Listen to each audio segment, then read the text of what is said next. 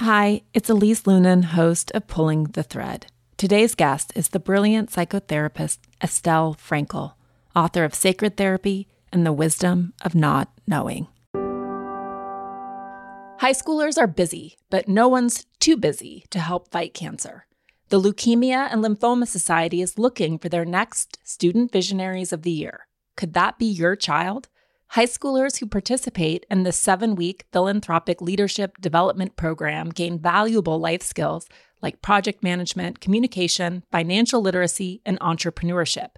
Forming strong teams behind them, they fundraise for the Leukemia and Lymphoma Society in honor of a pediatric blood cancer survivor right in their local community. Most importantly, this campaign is an opportunity for high schoolers to engage in meaningful work within their community and make a real impact on the lives of blood cancer patients and their families. Sound like something your child might be interested in? You can learn more about Student Visionaries of the Year or even nominate a student at lls.org/students. That's lls.org/students.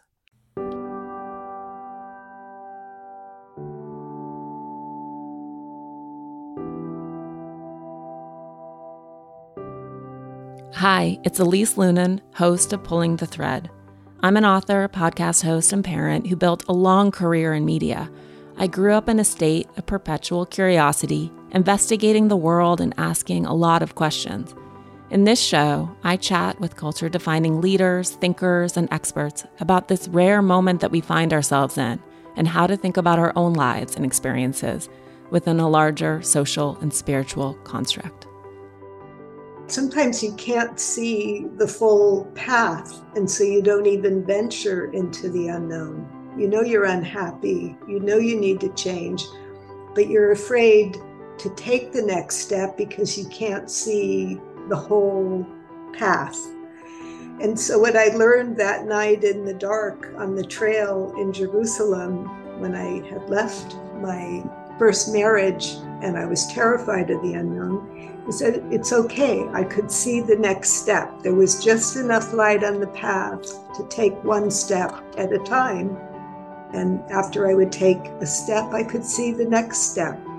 And that became a metaphor for me for venturing, breaking out of a stuck place and trusting uncertainty. So says Estelle Frankel, a psychotherapist and author of 2 wonderful books, Sacred Therapy, Jewish Spiritual Teachings on Emotional Healing and Inner Wholeness, and The Wisdom of Not Knowing, Discovering a Life of Wonder by Embracing Uncertainty. In today's conversation, we explore the dimensions of an ironically more certain state, that of not knowing or uncertainty. After all, there's very little that allows us to control what happens next. Estelle is a deep thinker about questions like this, as well as the intersection between spirituality and psychology, and what feel like essential truths to all of us, regardless of the denomination or existence of our faith. I particularly love the way that she thinks about the polarity of good and evil and the essential components of each. Okay, let's get to our conversation. Well, I have been devouring your books. I think she wrote about Sacred Therapy. This is Susan Cain, and Bittersweet. And I went through the bibliography and just started going on a major Estelle Frankel reading spree. And now I feel like I need to go and learn all about the Kabbalah. Let's just say that. Okay. And I love that you, as I can't remember the words you use to describe yourself, like Jewism or the combination of Sufism, all of these other wisdom traditions in your work, I find so beautiful. Yeah, well, I am definitely a hyphenated Jew. That I don't think any one spiritual tradition has all the answers. And when you look at something from 2 vantage points, you see it more clearly. As does, my dad's Jewish, and I grew up in Montana going to services with a female rabbi who flew into Montana, I think once a month. And then when I realized that I would need to convert to be a Jew, I was angry. And then I read Here All Along a few years ago about Sarah's coming back to Judaism. And it's one of those things, I'm very interested in religion, and I count myself as a very spiritual person. But I like the cafeteria style of this feels resonant and this feels resonant. So I also personally, thank you for your work, because there's that part of me that feels Jewish and long ignored. And so to also have it conceptualized in a way that feels less exclusive, I guess. Right. Is nice. Right. Yeah. My teacher, Reb Zalman, espoused post-triumphalist Judaism. So it's less tribal and more universal, and a more big tent and welcoming. And nobody, certainly here in Berkeley, people don't worry about whether both or even any of your parents are Jewish. You're welcome. This was more in Sacred Therapy, and I think probably today we'll talk more about the wisdom of not knowing and uncertainty. Right. But this idea that there are maybe 4 ways to read the Torah, or that the Torah is as much about that white fire or what's not said as it is about the words, is so stunning. Yeah. Well, human beings, like sacred text, are multi-layered. And there's what a person says and what they don't say. And you look at their body language and their intonation, and it's not all in literally what a person says that the meaning emerges. And it's the same with sacred text. You read between the lines what's unsaid. And the white spaces is where the white fire of Torah flames. And the white fire is the mystery, the part that's not conceptual.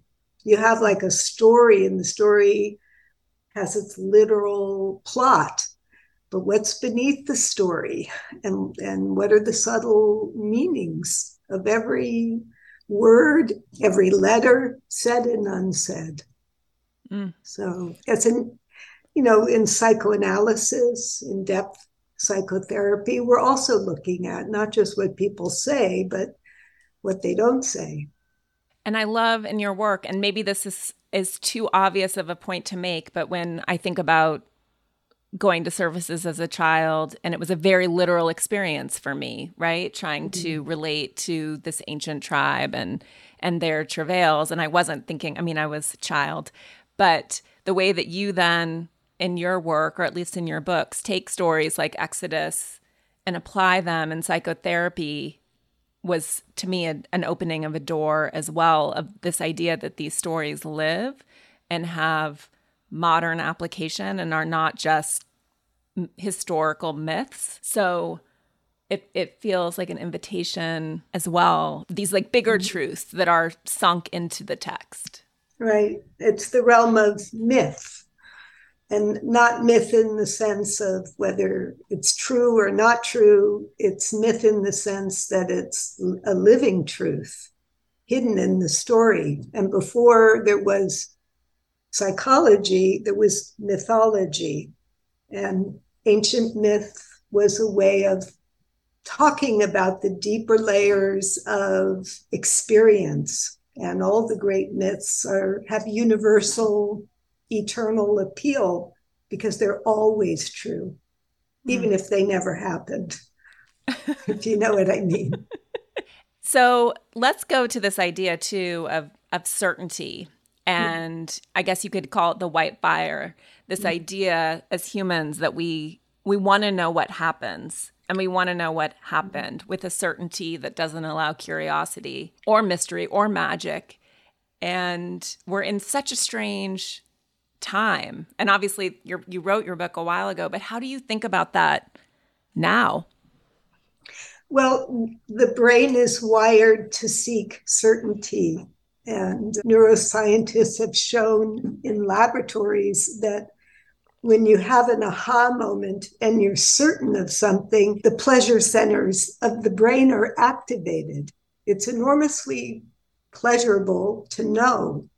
To not know, on the other hand, can feel like mortal danger. Our cavemen ancestors, you see this in the movie The Croods, the cavemen, they want to stay in the cave, live in the cave, have the same routine every day because you're safe. The minute you leave the known for the unknown, danger abounds. They're predators. So we are wired at a very primitive level to seek safety and certainty in knowing. But there's also this other thrust that growth in evolution happens when you venture into the unknown. So we live between those two poles. Some people are more adventurous, some people are more fearful, but we grow when we step out of the known into the unknown. And you mentioned the story of the Exodus. The Exodus is the classic myth of leaving the known for the unknown, leaving slavery, bondage, repetition, maybe security in the certainty of a certain limited existence, to go into the desert of unknowing and seek revelation and go to the promised land where one is free. To be free, one must be willing to face the unknown and face uncertainty. Wondering what to give your mom or wife or daughter or friend or godmother for Mother's Day? From someone who cares a lot about her bed and sleep, may I recommend something from Cozy Earth? In fact, becoming a mom and suffering through its required sleep deprivation is where my obsession with sleep started. So it's one of those gifts that might really bring things full circle. After all, women in particular are really impacted by sleep deprivation, which has massive implications for our health. Between the hypervigilance of motherhood and the hot flashes of perimenopause and menopause, we get a raw sleep deal. So let me tell you about giving women you love their best night's sleep ever. Let me tell you about Cozy Earth. Their sheets are made from viscose from bamboo, and they are indescribably soft. So soft, like a bed hug, like no other. Now, I'm not the only mega Cozy Earth fan. Every single year since 2018, Cozy Earth products have been named as one of Oprah's favorite things. Oprah picked their best-selling bamboo sheet set because they're temperature regulating and incredibly soft, and she picked their joggers and their socks and their pajamas. Meanwhile, Cozy Earth doesn't just make sheets, they also make pillows, blankets, and more. Cozy Earth makes their products by sourcing responsibly. They use the best suppliers with an eye toward quality, responsible production, cutting-edge technology, and premium materials. They're also incredibly durable. They get better with every wear, and they have an enhanced weave that is guaranteed not to pill even after washing and drying. All Cozy Earth products can be returned or exchanged within 100 days and include an additional 10-year warranty against defects. This Mother's Day, treat mom to the luxury she deserves with Cozy Earth bedding and sleepwear, and prioritize her self-care and sleep health. She deserves it. Don't forget to use my promo code THREAD at checkout for 35% off at CozyEarth.com. After placing your order, select podcast in the survey and select my show in the drop-down menu that follows, so they know that we sent you. Do you think that in that hardwiring of us biologically, that we are built that way because this knowing or this quest for knowing or journey for knowing requires so much courage in a way that to get bigger, we must be up against it? Like that's what gives it its value? Well, I think you have these two forces, these two evolutionary forces. It's hardwired, it's part of evolution that the safety and security of the known keeps a species alive. But venturing into the unknown allows for evolution and change. So you can't have too much of either. You need a balance. And I think every tribe had their adventurous spirits and their more conservative members. Some people are more fear-based and some people are more courageous and adventurous, and they make great leaders. Yeah. This sort of spiritual teacher I work with talks about her understanding of the shadow as a pacemaker or pace setter. And I know you write a lot about Jung, but I love that idea of like, we can only handle so much light, or we can only handle so much change. And so it's, as and you tell that story, I think it's in Sacred Therapy, of going through a breakup and sitting in a dark park, and then the light is very far away and you're walking and you're just like, I can only go one step at a time. And that's how we must move, right? Right. Sometimes you can't see the full path, and so you don't even venture into the unknown. You're unhappy, you need to change, but you're afraid to take the next step because you can't see the whole path.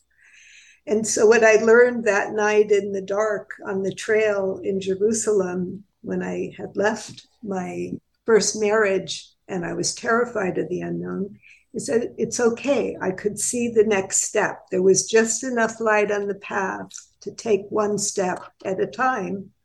And after I would take a step, I could see the next step. And that became a metaphor for me for venturing, breaking out of a stuck place and trusting uncertainty. It's a beautiful story. And in that same vein, I mean, you talk a lot in both books about change, unwanted change, perhaps change that's wanted or wanted on a subconscious level, and we might not recognize it like that, but it's needed change. And you also, I thought this was so stunning when you wrote about the Red Sea and the parting of the Red Sea, and just in some ways the faith that you have to keep walking even to the waters to below your nostrils in order to allow a co-creative miracle. Is that something that you still believe or have faith in? Okay, well, maybe for listeners, it might be helpful to clarify the story you're referring to here, that when the Israelites left Egypt, it wasn't a slam dunk that they, went to the promised land. They spent 40 years wandering in the desert, but 7 days after the Exodus, they came to a huge obstacle of the Red Sea. And at that very moment, when there was no way forward on the path, the Egyptians were also chasing them from behind. And if you saw Cecil B. DeMille's movie on the Exodus, or the Ten Commandments, whatever the movie was called, that's an iconic moment.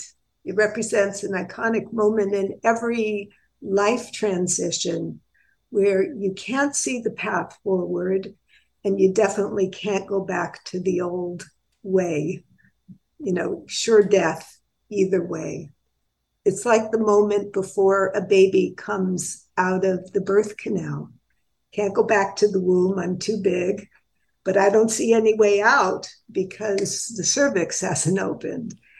So when we birth ourselves, we have to take the risk of stepping into the waters. And the legend is that the Israelites actually had to get into the water up to their noses before the sea split, before there was divine help and a miracle happened.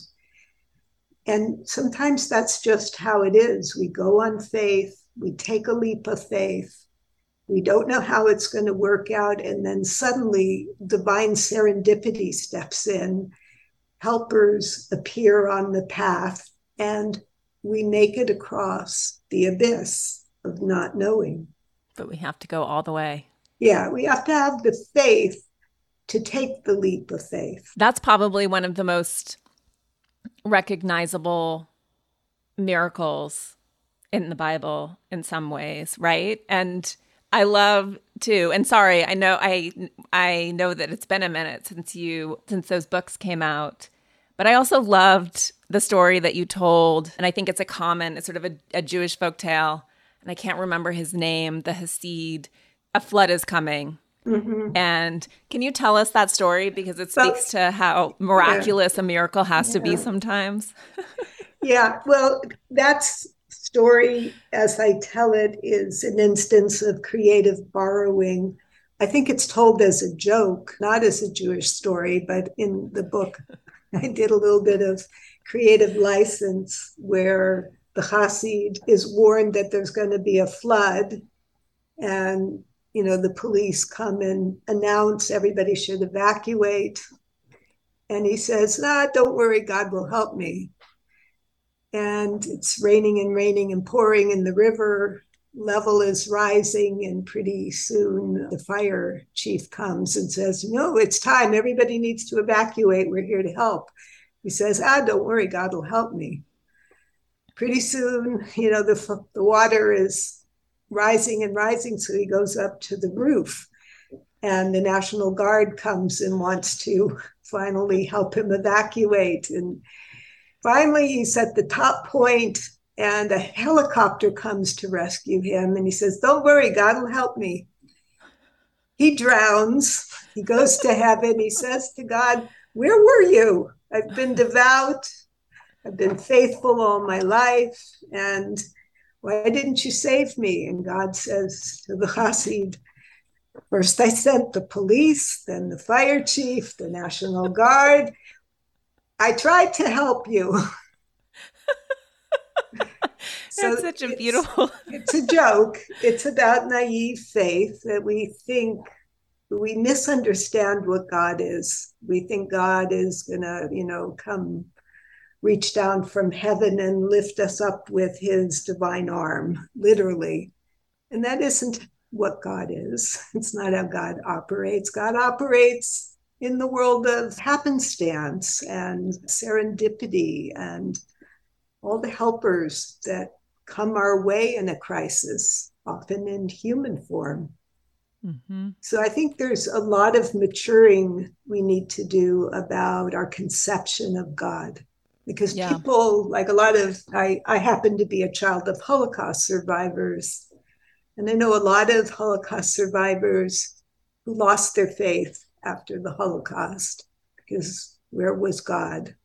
God was dead. But God is kind of powerless. It's God acts through human agency. We are an extension of the divine arm. Mm-hmm. So we have to grow up and understand what faith is at a deeper level. And you write about this idea, which I think is very resonant, of God is in everything. And so many people who are turned off by religion or God the Father, or again, these very literal ideas about divinity, might feel like there's, of course, my God is nature or my God is science, right? But it's not this man in robes in heaven. And God is complex. And that's what's, so much of your work is about, is moving people to a place of nuance, of like, don't determine that something is bad luck or bad in this moment of time without any wider perspective. Life is both. Right. And God is both. Right. I like to say that I used to be orthodox, but now I'm paradox. That's the kind of Jew I am. And God is ultimately the many paradoxes of existence.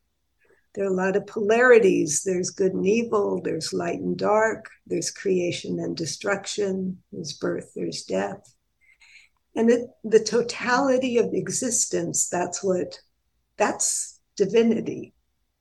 And when we try to split God into the good, the light only, it turns people off to faith, because what are you going to do with the rest of existence that's very mixed? It's a mixed bag. So we can't be integrated unless our understanding of God is also that totality, because good can come out of evil. And light, there's no greater light, says the Zohar. There's no greater light than the light that comes out of the darkness. Mm-hmm. In therapy, we talk about post-traumatic growth, not just post-traumatic stress. But sometimes the terrible things that befall us, our fate, turn out to be the very things that gift us and make us who we are. We aren't just broken, we are also extraordinarily gifted by even the traumas that we go through in life. Oh, I so believe that as well. And I loved, I don't remember exactly sort of where this myth came from. Maybe it was Luria, but this idea that the in this breaking or the breaking of the vessel and the light is scattered, and that our job is to pick up those bits of light and rebuild the whole. I thought that was such a resonant, stunning Mhm. idea of wholeness. Yeah, well, that's the central myth of Kabbalah, that the world came into being and perennially comes into being through the threefold process of withdrawal, shattering, and repair. Tzimtzum, Shvira, and Tikkun. And so before there could be a world, the before the Big Bang, the Ein Sof, the infinite, boundless oneness that was willing creation, first had to vacate the light, had to make a womb of darkness, an empty space, a void that would be the womb within which the worlds would come into being. And with a single ray of light, the void was penetrated, and simultaneously the vessels created the form that were created to receive and house the light. They shattered. In other words, the infinite couldn't be contained by anything finite without shattering, without breaking apart. And that's multiplicity. It's how the oneness makes its way into existence through a process of shattering. And our job, or the purpose of existence, is tikkun, to reassemble the broken pieces, to make a mosaic so that the multiplicity, all the parts, all of the separate, seemingly separate entities are reassembled into a unified whole where we see the oneness of God even in the brokenness. So you say you look at the world, the 10,000 things, all the different people, we all appear to be in separate bodies, but we are really all part of a single unified whole. And to remember that oneness when you're entering the world of separation is to be a Kabbalist. In every place you go, you're gathering up sparks of light from the broken places that you mend. And each of us has a broken place in us. Each of us is a little bit of a chip off the divine block. We're like broken pieces of a single mosaic that make up God's face. This is how the Ishbitzer Rebbe talks about it, that why are there so many people on the planet? Because God is infinite, and we're each a little piece of God's face. And if any one of us was missing, the face would not be complete. So beautiful. And then can you then extend that to this metaphor of how each of us, maybe we emerge already broken, but then we break more, we're shattered a little bit more by life and loss and hard things, but then that broadens our capacity for light. Well, I think each time we experience a shattering, it's an ending, and every ending is an opportunity for a new beginning. So the Tzimtzum Shvira Tikkun process is going on throughout our lives. A door closes, a new door opens. I like to point out, just even historically, the same year that the Jewish people were expelled from Spain during the Spanish Inquisition, and it was 1492. It's the same year that Columbus sailed to the New World. So a door was closing on a civilization. Jews had been living in Spain for some 1,200 years before that, and they were an integral part of Spanish society. So when that shattering happened, the New World opened up. And think about, just how the world evolved after that. Not entirely in good ways, but it was change, it was evolution, expansion. I woke up at 2 a.m. last night drenched in sweat, throwing bedding off of me. Every pet was also on top of me, which probably didn't help. Many nights I have the opposite problem, where I'm hunting in the hall closet for extra blankets in the wee hours because I'm freezing. In part, this is because my husband and I have wildly different sleep temperature preferences, and I'm cold because he's left all the sliding doors in our house wide open. But there's actually a solution I've come to learn, and I'm all about a sleep solution because we know how important good, uninterrupted sleep is for every facet of health. Have you heard about ChiliPad by Sleep Me? It's a bed cooling system designed to revolutionize the way you sleep naturally. The ChiliPad bed cooling system is your new bedtime solution. It lets you customize your sleeping environment to your optimal temperature, ensuring you fall asleep, stay asleep, and wake up refreshed. ChiliPad works with your existing mattress. It's a water-based mattress topper that continuously controls your bed temperature from 55 to 115 degrees. You can also choose a different setting than your partner, so you each get what you need. What I want? A cool mattress with piles of blankets on top. ChiliPad believes sleeping at the optimal temperature helps people naturally reach their highest potential physically and mentally. Visit www.sleep.me/thread to get your ChiliPad and save up to $315 with code THREAD. This offer is available exclusively for Pulling the Thread listeners and only for a limited time. Order it today with free shipping and try it out for 30 days. You can return it for free if you don't like it with their sleep trial. Visit www.sleep.me/thread because you're not just investing in better sleep, you're creating a better life. Why, in your opinion, why are Jews, why so persecuted? I know that's a big question. Well, I think that Jews were historically persecuted because they were outsiders. And the fear of the other, the fear of different, is part of that same human tendency to want certainty, to not want others, to not want difference. And Jews have been revolutionaries and change makers and troublemakers. If you look at every revolutionary movement, Jews have often been at the forefront. They're change makers. So not everybody wants change. Nobody wants change. Even monotheism, like from its inception, Judaism was a rebellion against polytheism. So it was a revolutionary idea and nobody wanted change. Yeah.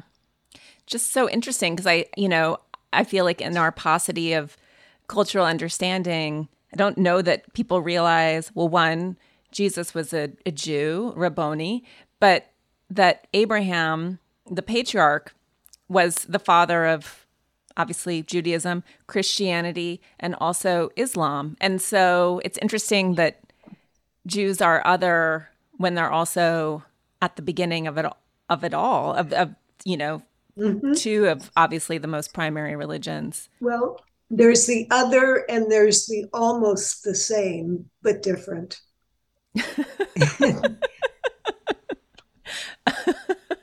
Oh. And so that can be more threatening. almost the same, but not quite. That can be more threatening than somebody who's completely other. And I think when Christianity wanted to differentiate itself in the earliest century, in the first century when Jesus lived, Christians, the early Christians, were Jews. They were a sect of Judaism. But then later on, the later Christians wanted to differentiate. And so the hatred was a way to push away and malign the group they were leaving. What, in terms of Kabbalah and Jewish mysticism, is there an ultimate goal? Maybe that's a silly question, but in that creation of the face or the mosaic of God, what are we working towards something? Well, the messianic ideal is what we're working toward. And Christianity proclaimed that the Messiah came in the form of Jesus and that Jesus will return. And the whole difference with Judaism is we say that, well, the Messiah hasn't yet come, and that's why the world is so messed up. But when the Messiah comes, or when the Messianic era arrives, that as Isaiah, the prophet, said, the lion will lie down with the lamb, that there would be peace between these opposites. So I think the hallmark of what the Messianic era is that we would get along. We would all see ourselves as connected rather than competing and killing each other off. There's, I don't know if you've read Bart Ehrman's work, but a lot of, the way that the New Testament obviously came to be read or codified so that Jesus would be, and I don't know that Jesus ever said, like, I'm the Messiah. A lot of things were changed to make it a more durable. I mean, I love Jesus. I think his teachings are quite incredible. I don't like the way that he's maybe taken out of context, but it's interesting to think about. And again, that's my quest for certainty, right? To want to understand what this whole thing is about. Yeah, well, in the last several years, a number of books have come out about Jesus, the Jew, and who he actually was and how Jewish his teachings were. Mm-hmm. Yeah, like almost literally out of our scriptures. But after his death, Christianity differentiated, changed the Sabbath to a different day. The Last Supper was Passover. It was the Passover Seder. Yep. So I think intelligent Christian scholars are really understanding the Jewishness of Jesus, but how he re-emphasized the love element of Judaism rather than the law, the adherence to the strictures of Jewish law. And I think Hasidism, which was an 18th century Jewish revival movement, a spiritual revival movement, picked up the thread that Jesus stitched. And Hasidism re-emphasized the joy and love element of Judaism, because once again, it had been lost under the many centuries of oppression. And then, of course, there are the Gnostic Gospels, which have been recovered, and who knows what other Gospels have not been recovered, but ones that were deemed heretical. But I love Mary Magdalene, too, and, and her Gospel is so powerful in it because essentially the teaching is there is no exterior authority. There's no need for a church. Don't listen to a lawmaker over there. Everything that you need is inside. And this is an internal knowing process, which I think is so beautiful and so stunning and revolutionary. And it speaks to, well, I think so much of your work, or what I'm interested in my life too, which is trying to figure out what's true for me, or what's in there that's maybe not so literal. Or not so law-like, or that nuance. Yeah. Well, I think when we collaborate theologically and we dialogue between faith traditions, we find a lot of commonality. I was just in southern Italy, where the cult of the Virgin Mary is very strong, and in every church the central statue is Mary, not Jesus. Jesus is off to the side maybe, or a baby. The energy of the teachings of Mary, her divine compassion, are very similar to the teachings about the Shekhinah, the divine presence in Judaism. And the Shekhinah is the divine mother. She's the feminine side of God, the loving side, the compassionate side. So when you go deeper into these different traditions, you find the same mythic elements. Mm-hmm.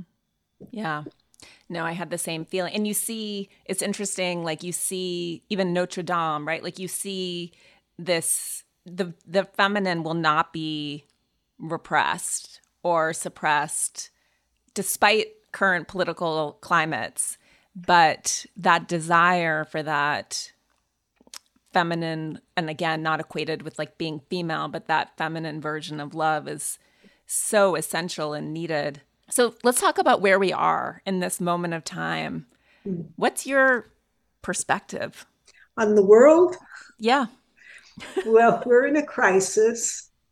And what the Chinese say, that the word for crisis is also the same word as transformation, that crisis is a time when we need to transform. And if we don't, we'll be a irrelevant species. So, the climate disasters ought to be accelerating our thrust toward renewable energy and saving the planet. So I think both things are going on. There's a lot of progress going on and a thrust toward evolving and transforming. And at the same time, we're seeing regression back to warfare and a kind of primitive need to survive by destroying others. So either we're going to come together and collaborate and save the planet, or save our species at least, or we're going to, be wiped out. I think that's what's happening. Yeah. I'm trying to stay hopeful because it's important to be hopeful and lean into change, but we have to change as a species. No, I agree with you. I am hopeful in part because I see the resistance to evolution or progress. The shadow side of it is in some ways helpful by destroying or showing the inadequacy of so many of our structures. Even when you think of Roe v. Wade and the ruling on privacy, it's like, oh no, okay, that's shatterable. Then like it'll push us, I think, as horrible and shaky as this feels, to create a different structure, or stronger structure, one that like is yet a little bit more clarified or real or foundational. Yeah. Well, the best possible outcome we saw in Kansas this week, right? People rising up and saying no to regressive forces. But that has to happen across the board. We have to take the darkness that has descended upon our country, and we have to use it to overpower it with light and love. And individual action. Again, it goes to like our individual autonomy and the role that we each must play, rather than just relying on these structures to protect us or always be moving forward. Like it feels like the end of an era of complacency to me, at least. Yeah. But I don't even know if I believe in the fairy tale messianic era anymore. I think my greatest hope is that the good will be always a little greater than the evil, and that the light will always be a little greater than the darkness, that will tip the scale. And, the Hasidic masters say, just do the next good deed. I know I sometimes feel powerless with the amount of darkness in the world, but each day, if I can do a good deed, I'm tipping the scale toward the light. Sign one more petition, make one more donation. I've never made so many political donations in my life as I have in the last 5 years, 6 years, whatever. I know. But yeah, so I love the myth of messianic redemption because it's a hopeful beacon of light that keeps us moving toward the good. But it's possible that, there's always this balance of good and evil, creation, destruction, but we just have to keep it a little more. We have to use the moments of darkness to bring back the light. I'm exceedingly careful about what I buy, not only because I live in a 1,500 square foot house with children who sure have an awful lot of stuff, but also because I try to be conscious about everything I use. And sure, I want to use everything I buy. In addition, thanks to a decade in the wellness industry, I am very keyed into product claims and product content. This is why I like Ritual's Essential for Women 18 Plus multivitamin, which is clinically backed with high-quality, traceable key ingredients in clean, bioavailable forms. I also like their Symbiotic Plus 2, which is a probiotic that's simple and effective. Ritual makes the most elegant multivitamin around. Ritual's Essential for Women 18 Plus has everything you need, specifically 9 key nutrients in 2 capsules per day. Their unique beadlet oil is so slick it's actually patented, and their capsule has a delayed release design, which is brilliant and essential, to help make it gentle on an empty stomach. And Ritual studies their vitamins, which is not the standard in the industry. Ritual conducted a university-led clinical trial for their Essential for Women 18 Plus multivitamin to assess its efficacy. The results? It increased vitamin D levels by 43% and omega-3 DHA levels by 41% in just 12 weeks. As most of us are getting far less sun right now, vitamin D supplementation is essential. Ritual's Essential for Women 18 Plus is one of the few women's multis that's USP verified, meaning what's on the label is what's in the formula. Only about 1% of supplement brands on the market have the USP verified mark. It's also soy-free, gluten-free, vegan-friendly, and formulated without GMOs. Did I also mention that Ritual is a certified B Corp and female-founded? Nothing makes me happier than these 2 facts. No more shady business. Ritual's Essential for Women 18 Plus is a multivitamin you can actually trust. Get 25% off your first month at ritual.com/thread. Start Ritual or add Essential for Women 18 Plus to your subscription today. That's ritual.com/thread for 25% off. And can you talk a little bit more about evil and this idea?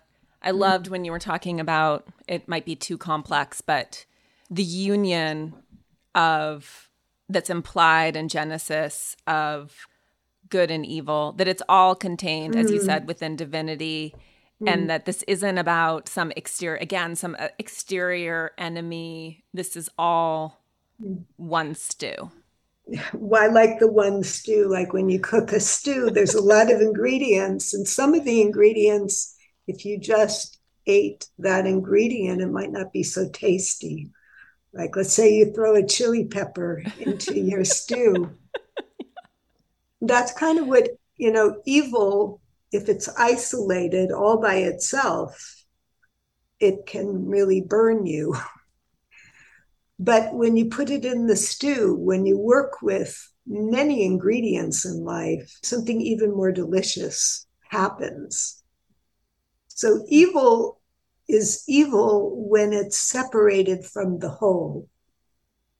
And when we use the defense mechanism known as splitting, where we try to separate good and evil into distinct domains, and we don't see the blurring of boundaries, we don't see the overlap, we don't see the humanity of our enemy. then that isolating of evil can create a lot of trouble in the world. So by seeing the humanity of our enemy, we can maybe work with them and bring them back from the brink of total destruction.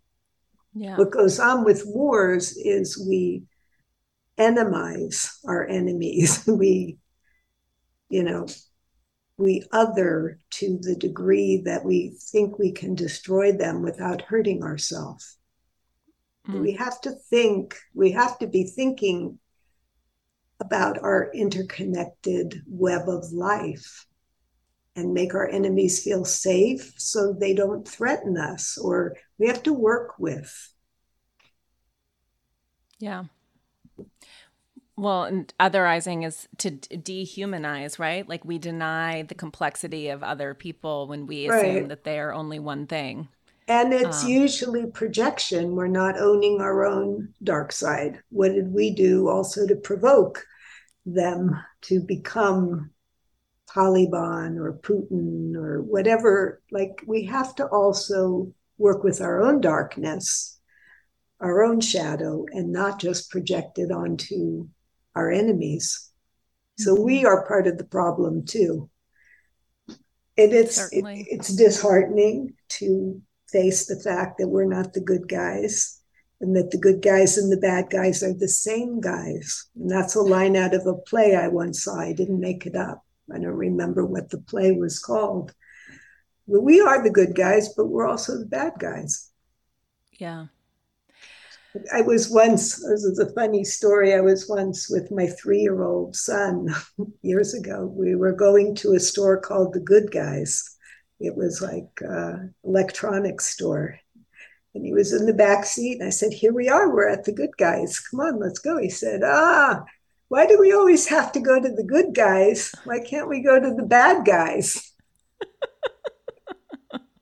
And that said it all.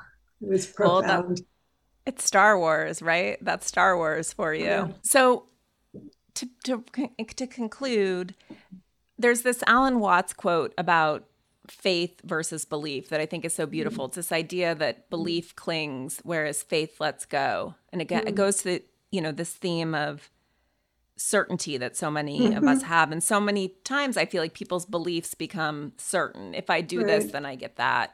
Or God is just and merciful always. Can you talk a little bit about your conception of faith? Yeah. Faith for me is in the not knowing, not understanding. It's beyond comprehension. It's being in relation to the mystery with a humble awareness that God is beyond my comprehension. Belief, as you said, is about thinking you know. It's shrinking. Honey, I shrunk God. I made God into an idol. I have my little golden calf I can worship, and I'm certain. I get up in the morning. I practice my beliefs. And everyone who doesn't do what I do, they're wrong.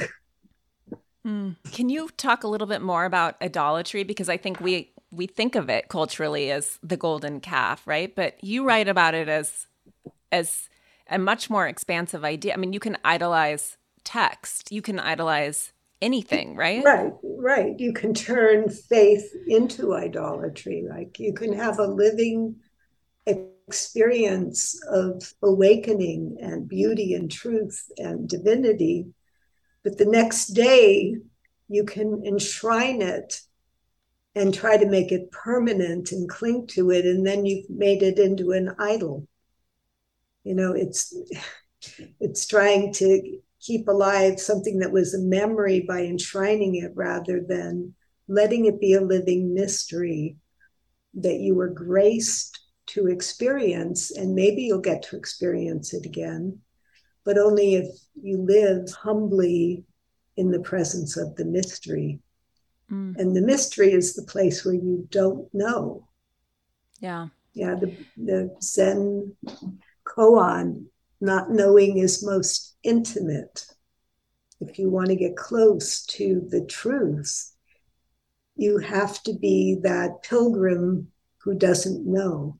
doesn't know where he's going even, doesn't know what the purpose is, because each moment is revealing itself moment by moment. Each moment is fresh, like manna. You can't take the manna from heaven and store it for tomorrow because it goes putrid. So yesterday's awakening is yesterday's awakening. And today, open yourself and see what is revealed. Beautiful. And it speaks to that, that paradox that's maybe central to Judaism, which is that it was the first faith. It was the first written down, right? Or ever consecrated or turned into something that can be read, or it's literal. And yet it's argued over, right? Like it's a continually evolving religion, and the Torah doesn't change, but that rabbis are arguing its points. Like it's an act of faith. Well, I think that when religions continue to evolve and change and be reinterpreted, then it's a living faith. If you try to freeze frame it in the 18th century and you're living in 21st century, it's no longer a living religion, it's idolatry. So like that. But I think the brilliance of Moses was that he shattered those first tablets. Here's the truth of our revelation God gave us. Okay, I'm going to shatter it. It's broken. Go pick up the broken pieces. Yeah. You think you know? Shatter it. Shatter your knowing. Try and know it again.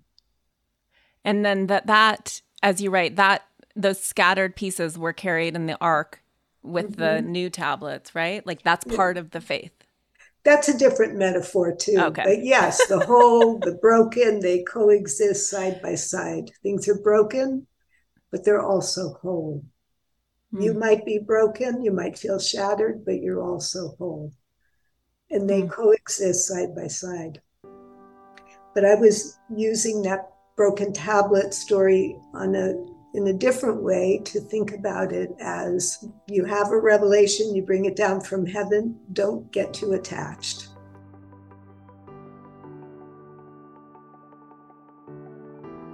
In The Wisdom of Not Knowing, Estelle talks about this idea, this Jewish legend that refers to a mystical white space, as she writes, known as the white fire of Torah.